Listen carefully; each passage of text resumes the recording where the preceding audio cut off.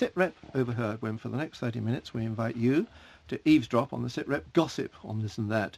This and that this week is all about leadership. How do we rate our leaders, past and present, admirals, generals, air marshals, not forgetting politicians? With me at the SITREP round table, Bashir Tamorin of the Limehouse Group of Analysts, Dr. Martin Macaulay of University College London, and Global Radio News Chief Foreign Correspondent and commentator Christopher Walker.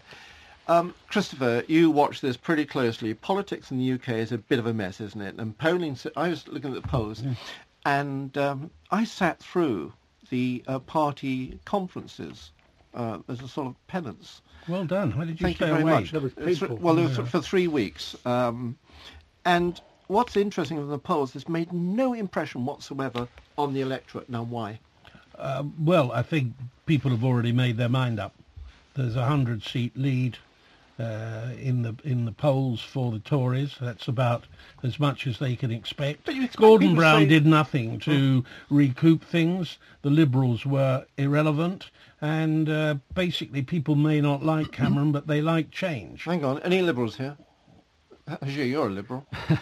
No, I was going to say by coincidence, this is the 50th anniversary of my arrival from the Kurdish highlands of the Middle East, 50th into Britain. And I've watched British politics in a way from the outside, as well as being part of the British press. I do not remember a time when British politicians have been so distrusted by the British people as a class. So that's their expenses, isn't it? That's not just expenses. It's not just and now, and Mr. Legg has confessed. Mr. Who? Mr. Legg. Who he? He's been adding up all the numbers.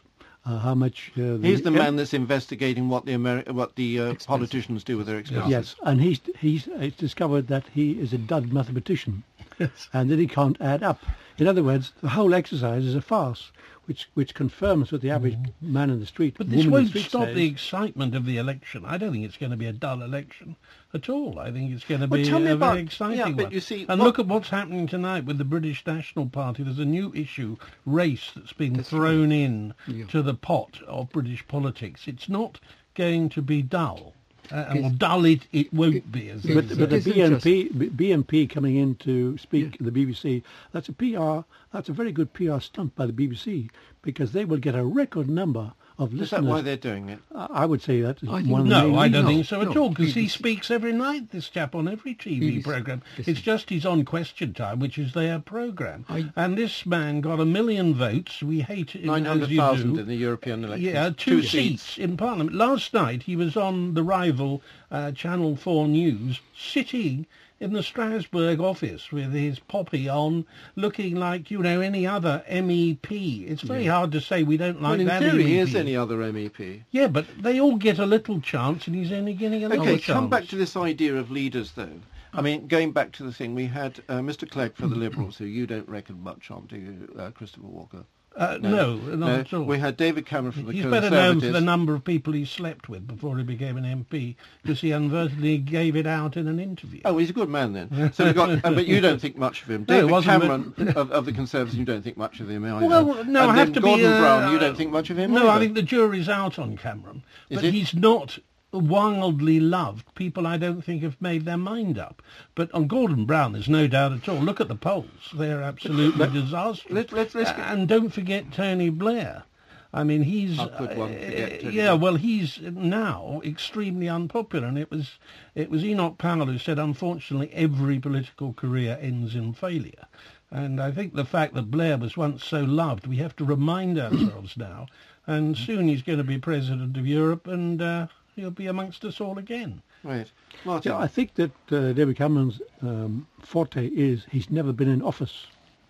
He's never been a minister. So therefore, if you like, he's pristine fresh.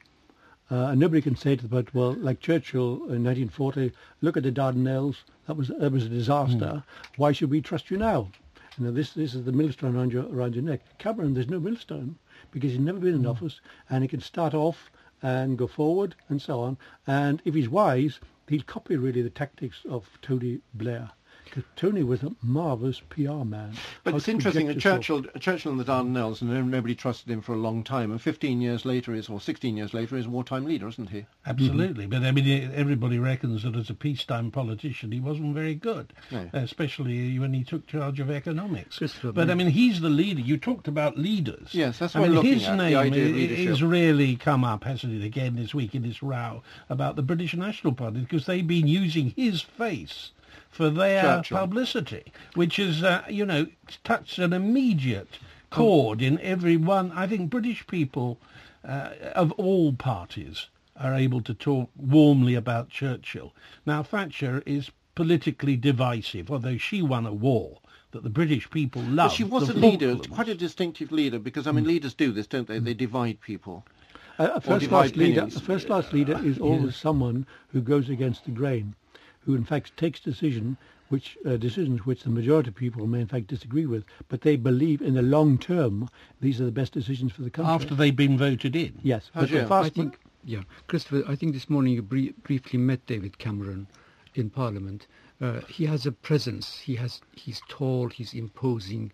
What I'm not sure whether he's got the backbone for the times of crisis that we are going to face. Well, we very rarely know about opposition leaders. No, I think he's got the chance. He's got the chance of really showing leadership over the next few years if he becomes Prime Minister. He must tell the British people, talk about some of the issues that really worry them. It's not just the expenses. Well, look, let's forget that part of it, what he should do with his political tactics. I mean, I'm just thinking of image that, I mean, the British people I really like bad-mouthing anybody who's almost successful. There's a culture of envy.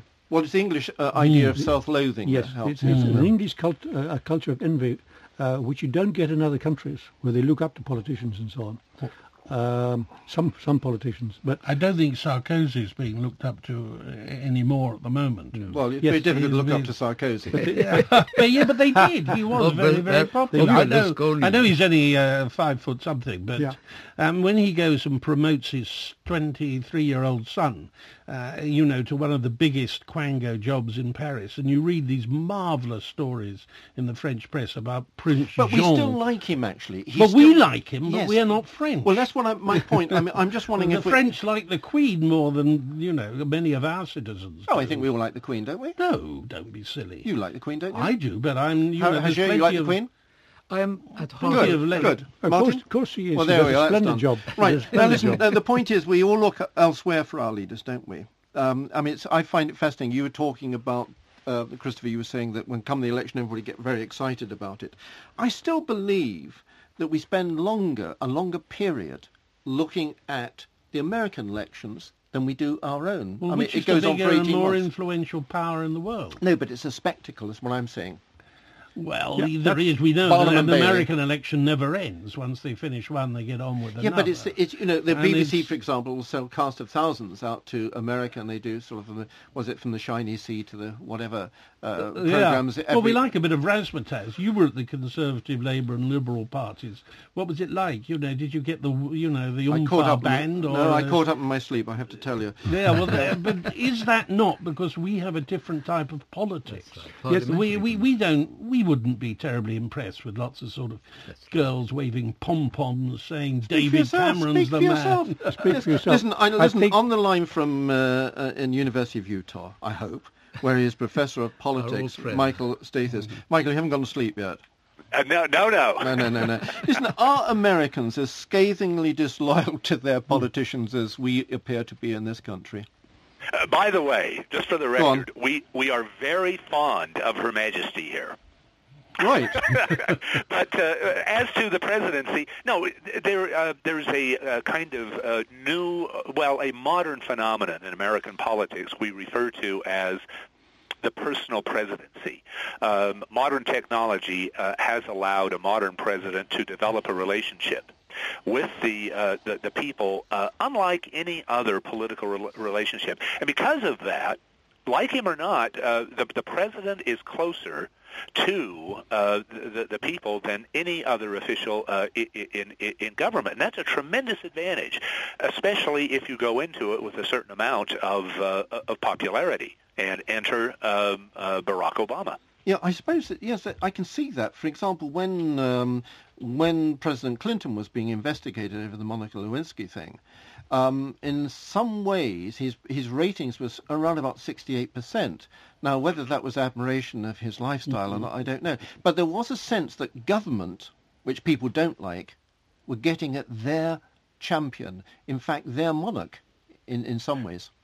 Oh, I think so. The Clinton example is a very good one, and even George W. to a lesser extent. That person is the President of the United States with a capital P, He's head of state. In italics, and they are the symbol of the people.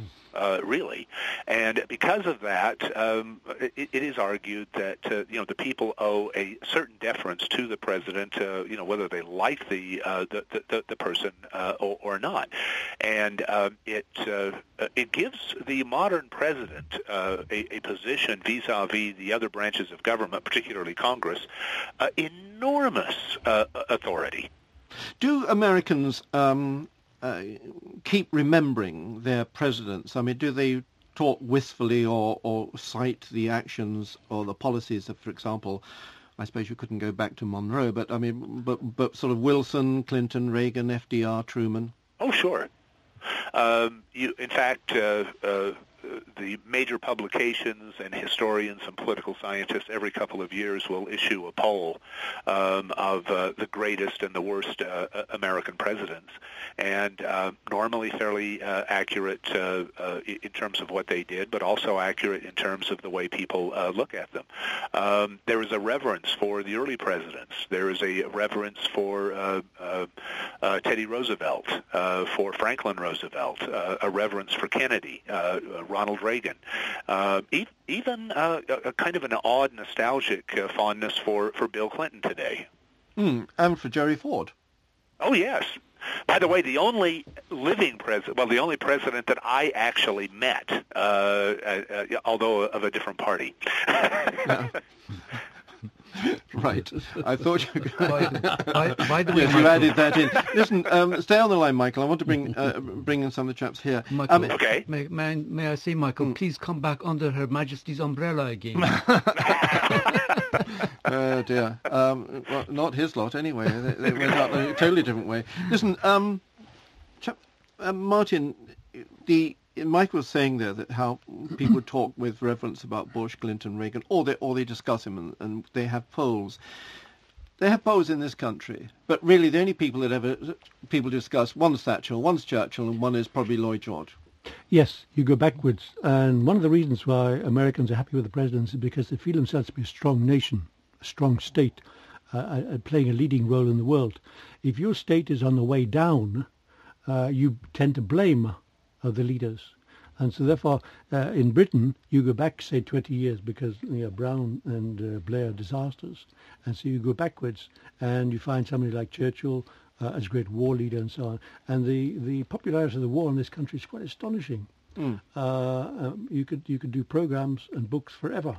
So therefore, there must be some psychology in this, that people look back to a period when the nation was united, there was a common goal, and they had a great leader, and he had a simple message, and everyone understood that.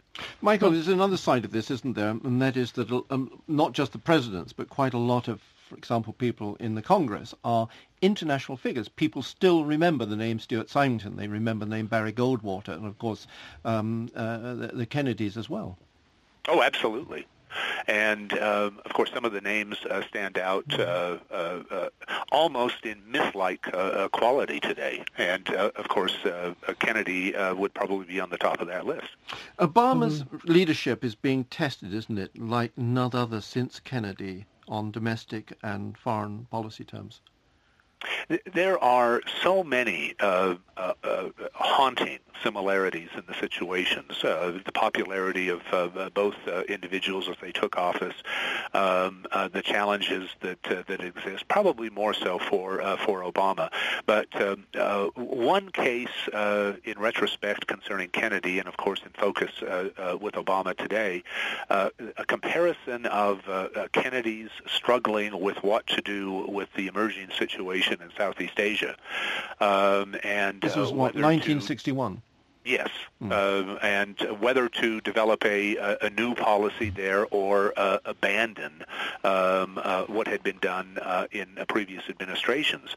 And we, of course, will never know what he had up his sleeve because, number one, he had made it fairly clear he was not going to announce anything until after the 64, after his reelection, which was kind of a given.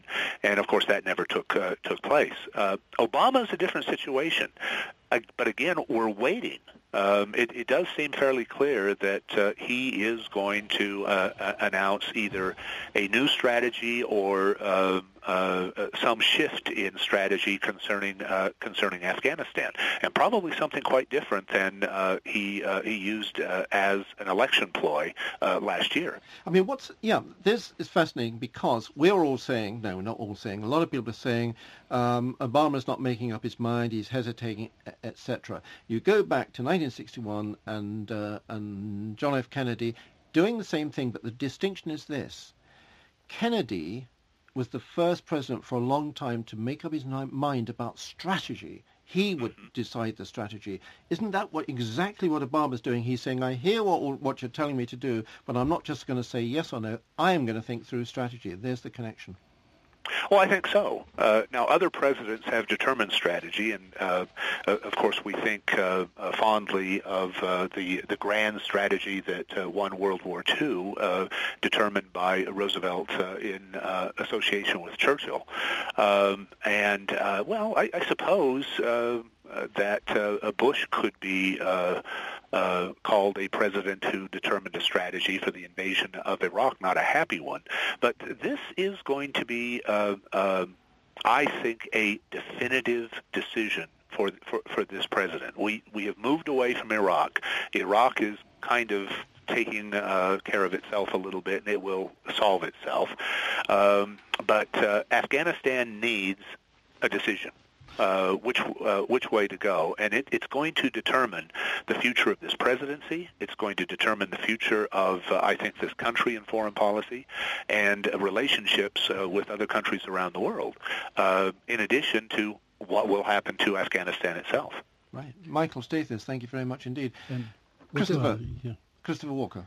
A thing that strikes me here, what Michael's saying, is that there is President Obama. He's going to make a decision that will affect a lot of people, including us. In some ways, the Americans elected our president, didn't they? They did in some ways, and I think he also put his finger on the fact that their president is head of state as well as head of the government, whereas ours... Hail to the chief. Yes, whereas... yes, indeed. And the Star and Stripes, you're in a way saluting the president every morning. But our Queen has survived so many prime ministers, I can't count them. They come and go. She gets the affection, as you rightly said, of the people in general. That's the way we run our government. And our politicians look much smaller characters. And it really is the size of the character. We're in a media age now. That's the other thing. Americans are bombarded, you know. We are not bombarded with our politicians, funny enough. It's rather select programmes. Look, Politics show, very well run by Andrew Neil on the BBC, 2 top MPs on it, really good watching, 11:20 at night. I mean, this it's probably only 1,120 people watching it as well. Christopher, you want to make a point? I've been to America several times, and I've noticed that when the president is mentioned, the reigning president, the hush falls upon the gathering as if there's some reverence. Once they have elected someone to be president, they think of him, as you said. But they are electing and he remains president, yes, right. doesn't he, forever? They call them president. His name is Nixon. And even though one of them said, I'm not into this vision thing. Do you remember him? Yes, Bush Walker. Yes, the interesting thing about America is they decided to get rid of the kings and queens. But in reality, they put one back. And the President of the United States is, in fact, a king. He governs and he rules. Well, this is what we wanted to do in 1658, except he died. And also he has to be extremely rich to get there. Yeah, you don't have poor presidents. The advantage is he's only there for a maximum of 8 years. Okay, listen, when did the British produce a Kennedy? I mean, was Blair a Kennedy? No, he wasn't. He didn't. He faded, as we've already said. He's now hated. The one major strategic decision. Hang on. There are a lot of people who do not hate. Well, a lot of people dislike him. I mean, that's why there's such a large number of names on the petition to stop him being president of the EU. Well, a lot of people don't like him either. Right. But I think the thing you've got to see is that we can't compare Blair with Kennedy in the way he thinks, because he took us into Iraq.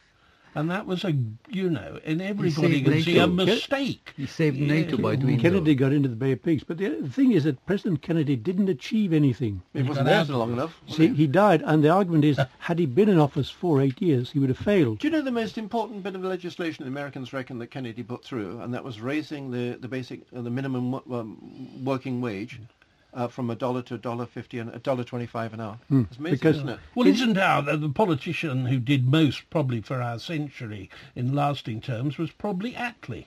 And his personality, the Labour MP after the war. Remind people what he did. Well, he was the small sort of man. 1945 to 1951. Go on. Yes, he beat Churchill. Churchill couldn't believe it. Churchill couldn't believe it, but nobody could believe it, because he was the most uncharismatic-looking man that you've probably ever seen in Number 10 Downing What was Street. the joke? But he ran a particularly brilliant government. So much so that a lot of people who'd voted Labour thought Mr. Churchill would still be Prime Minister. Yes, it's true. Yes, Churchill came up with the joke that a taxi drew up outside 10 Downing Street and outstepped nobody. Yes. And of course nobody was Mr. Attlee, but Attlee will go down as the most brilliant administrator. As the most brilliant administrator in contemporary British history. The National Health Service? The National Health Service. The Educational Service, which was in fact a Tory idea. But that was Butler in 1944. Christopher, by some quirk of accident, there are no accidents. I've been in the same small room as all British Prime Ministers since Macmillan. I have to admit that when I met... What small room was that? In the House of Lords, the drinking room, etc. But I must say, by the time we call the smallest room something quite different. But wait a minute, go on, let the man speak. By the time I met Macmillan, Callaghan and Wilson, they were all old people, and Mrs. Thatcher as well. But I must say, two of them struck me as having presence. One was John Major, who was, of course, not regarded as charismatic. The other one was Blair. Blair was the most charismatic. He walked into the Downing Street press room, and all 40, 50 of us thought we were in the presence of a great man. I do believe, by the way, that by going into Iraq, he saved NATO. Right, okay. Listen, I just want to think about something else, because yesterday was... Trafalgar Day. 21st of October, 1805, 204 years on. On the line from the University of Salford, where he is Professor of Naval History, is Eric Grove. Eric, why has Nelson survived as the only... Don't tell me because he was a sailor. Why has Nelson survived as the only British military hero who's famous enough for the average Briton to have heard of him now? Well, I mean, he's a hero from central casting, you might say. I mean, he loses the sight of an eye, he loses an arm, he becomes quite literally a very distinctive figure, and he wins perhaps the Royal Navy's greatest victory over its enemies in its history, and he gets killed at the time of doing it. Yeah. So therefore, that's classic hero material. Also, it must be said, Nelson was spun somewhat at the time, because the war in which Trafalgar occurs, the War of the Third Coalition, was actually a war we lost. And William Pitt the Younger actually died as a result of the sort of emotional pressures of the war having gone so badly. So if Trafalgar had not been a great victory, heaven knows what his morale would have been like. But it's Nelson, isn't it? What still attracts us about Nelson? I mean, we've got Wellington. What happened to Wellington? Yes, Wellington's interesting. I mean, I think Wellington is still quite famous, actually. I mean, I think that it's interesting that this war produced two figures who are really quite commonly known. Of course, Wellington lived on went and on became for long Prime enough, Minister didn't it? and his reputation suffered somewhat. But I think also Nelson, of course, having a square named after the Battle of Trafalgar, there he is, many times natural size, and being a small man, he would probably like that if he knew about it, on the top of the column overlooking London. I mean, it is quite a dominant position to be in. Yeah, Eric, that was by public prescription, wasn't it? Because the government wouldn't put it up. That's right. I mean, he was, and I think Nelson always had a popularity among the common people. I mean, he was the hero that you could make the people like. If you look at the crowds that used to follow him, it was quite remarkable. And I think his racy private life helped. I think Emma Hamilton was a great assistance in this regard. I think that the Georgian public really rather liked that, and that helped him in his status as a popular figure, a celebrity of his time, in fact. Yeah, I mean, I wonder. I mean, it's the most obvious question, but if you look at some of the modern or later commanders, I mean, Montgomery, he must be pretty much a close runner-up, isn't it? Or is that just for one generation? And again, he was a person of distinctive appearance, and like Nelson, he liked different clothes. You know, that rather strange beret, a distinctive beret. Two cap badges he wore. And so yes, I mean, I think Monty recognised that with a conscript army, you have to have a celebrity figure running it, and he was very good at pursuing his popularity, as indeed was Nelson. Nelson revelled in his popularity. He absolutely did, and he couldn't have wished, in fact, for a better death. Yes, I mean, if he hadn't got that better death, do you think we would still have that same vision of him? Perhaps not. He might have become a rather sort of, grumpy old man, and Emma would have declined, and so on. And although I think that his position was so great that he would probably have retained his popular position until he died. But going the way he did was certainly a great help. Oh, I mean, Emma sort of ended up as a blousy old baggage in a B&B in Calais, didn't she? Exactly. I mean, it's tragic, really, because Nelson wanted... he left her to the nation, bequest to the nation, the famous film. I think he would have been quite shocked at the rather disgraceful way Emma was treated. But the palace didn't like her very much. Yeah. Tell me, anybody here think about the modern crop of characters that are household names at the moment? I mean, I suppose General Petraeus? No, I don't think so. Do you particularly? I was going to say, it helps when you've got a Hollywood movie made of you, like Patton. Yes. I mean, what about one of your blokes, Moshe Dayan? Moshe Dayan. I was going to say he's absolutely you were going to ask what our heroes was. He was going to be top of my list. Because of the way that he went through life, and he looked the part. And the fact he lost his eye fighting for the Brits and not for the Israelis was always something that endeared him to me. Yes, he was fighting the Free French in Lebanon. They shot his binoculars out. Yes, not the Free French. The Vichy French. There's another great military leader, Marshal Zhukov, Georgy Zhukov, whom I suppose 99% of the population doesn't recognise. But he was the man who defeated Hitler. If you want a military... Not 99 of the Russian population. Well, I mean in Britain. I'm talking about Britain. Zhukov... Okay, Zhukov defeated Hitler. If it hadn't been for Zhukov... we might be living under Heil Hitler. Beer. Yes. Hashir, have you got a hero like this? I haven't got a modern time hero, but I've got two. One of them at the Battle of Salamis in 480 defeated ancient Persia and saved Greece for Western civilization. The other one was a contemporary of Bach and was related to me on my mother's side. He was the Shah of Persia.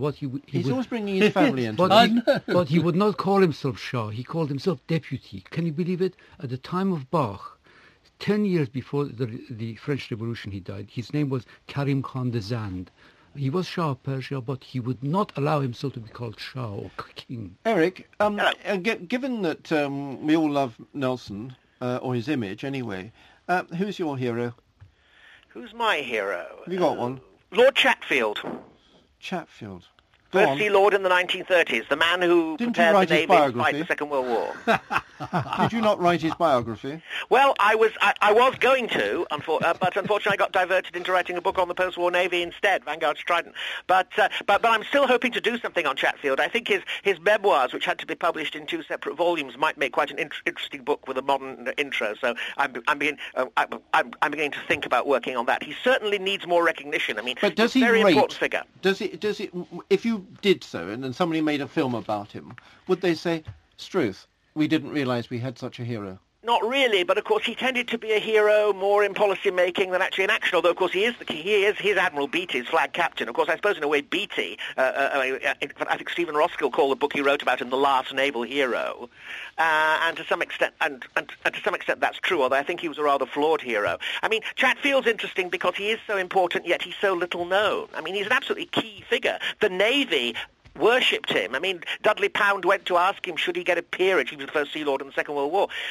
Should he accept a peerage from Churchill? And Chatfield said no, and Pound didn't. Well, we won't either, Eric, because we're going. Okay, my thanks to you, Eric, to Chris Walker, to Hergé Tamor, and to Martin Macaulay. Join us next week, Thursday, 4 o'clock UK time, or you can listen again and podcast anytime you like, bfbs.com/sitrep. But from now, from Christopher Lee, and of course, Mary in the Hut.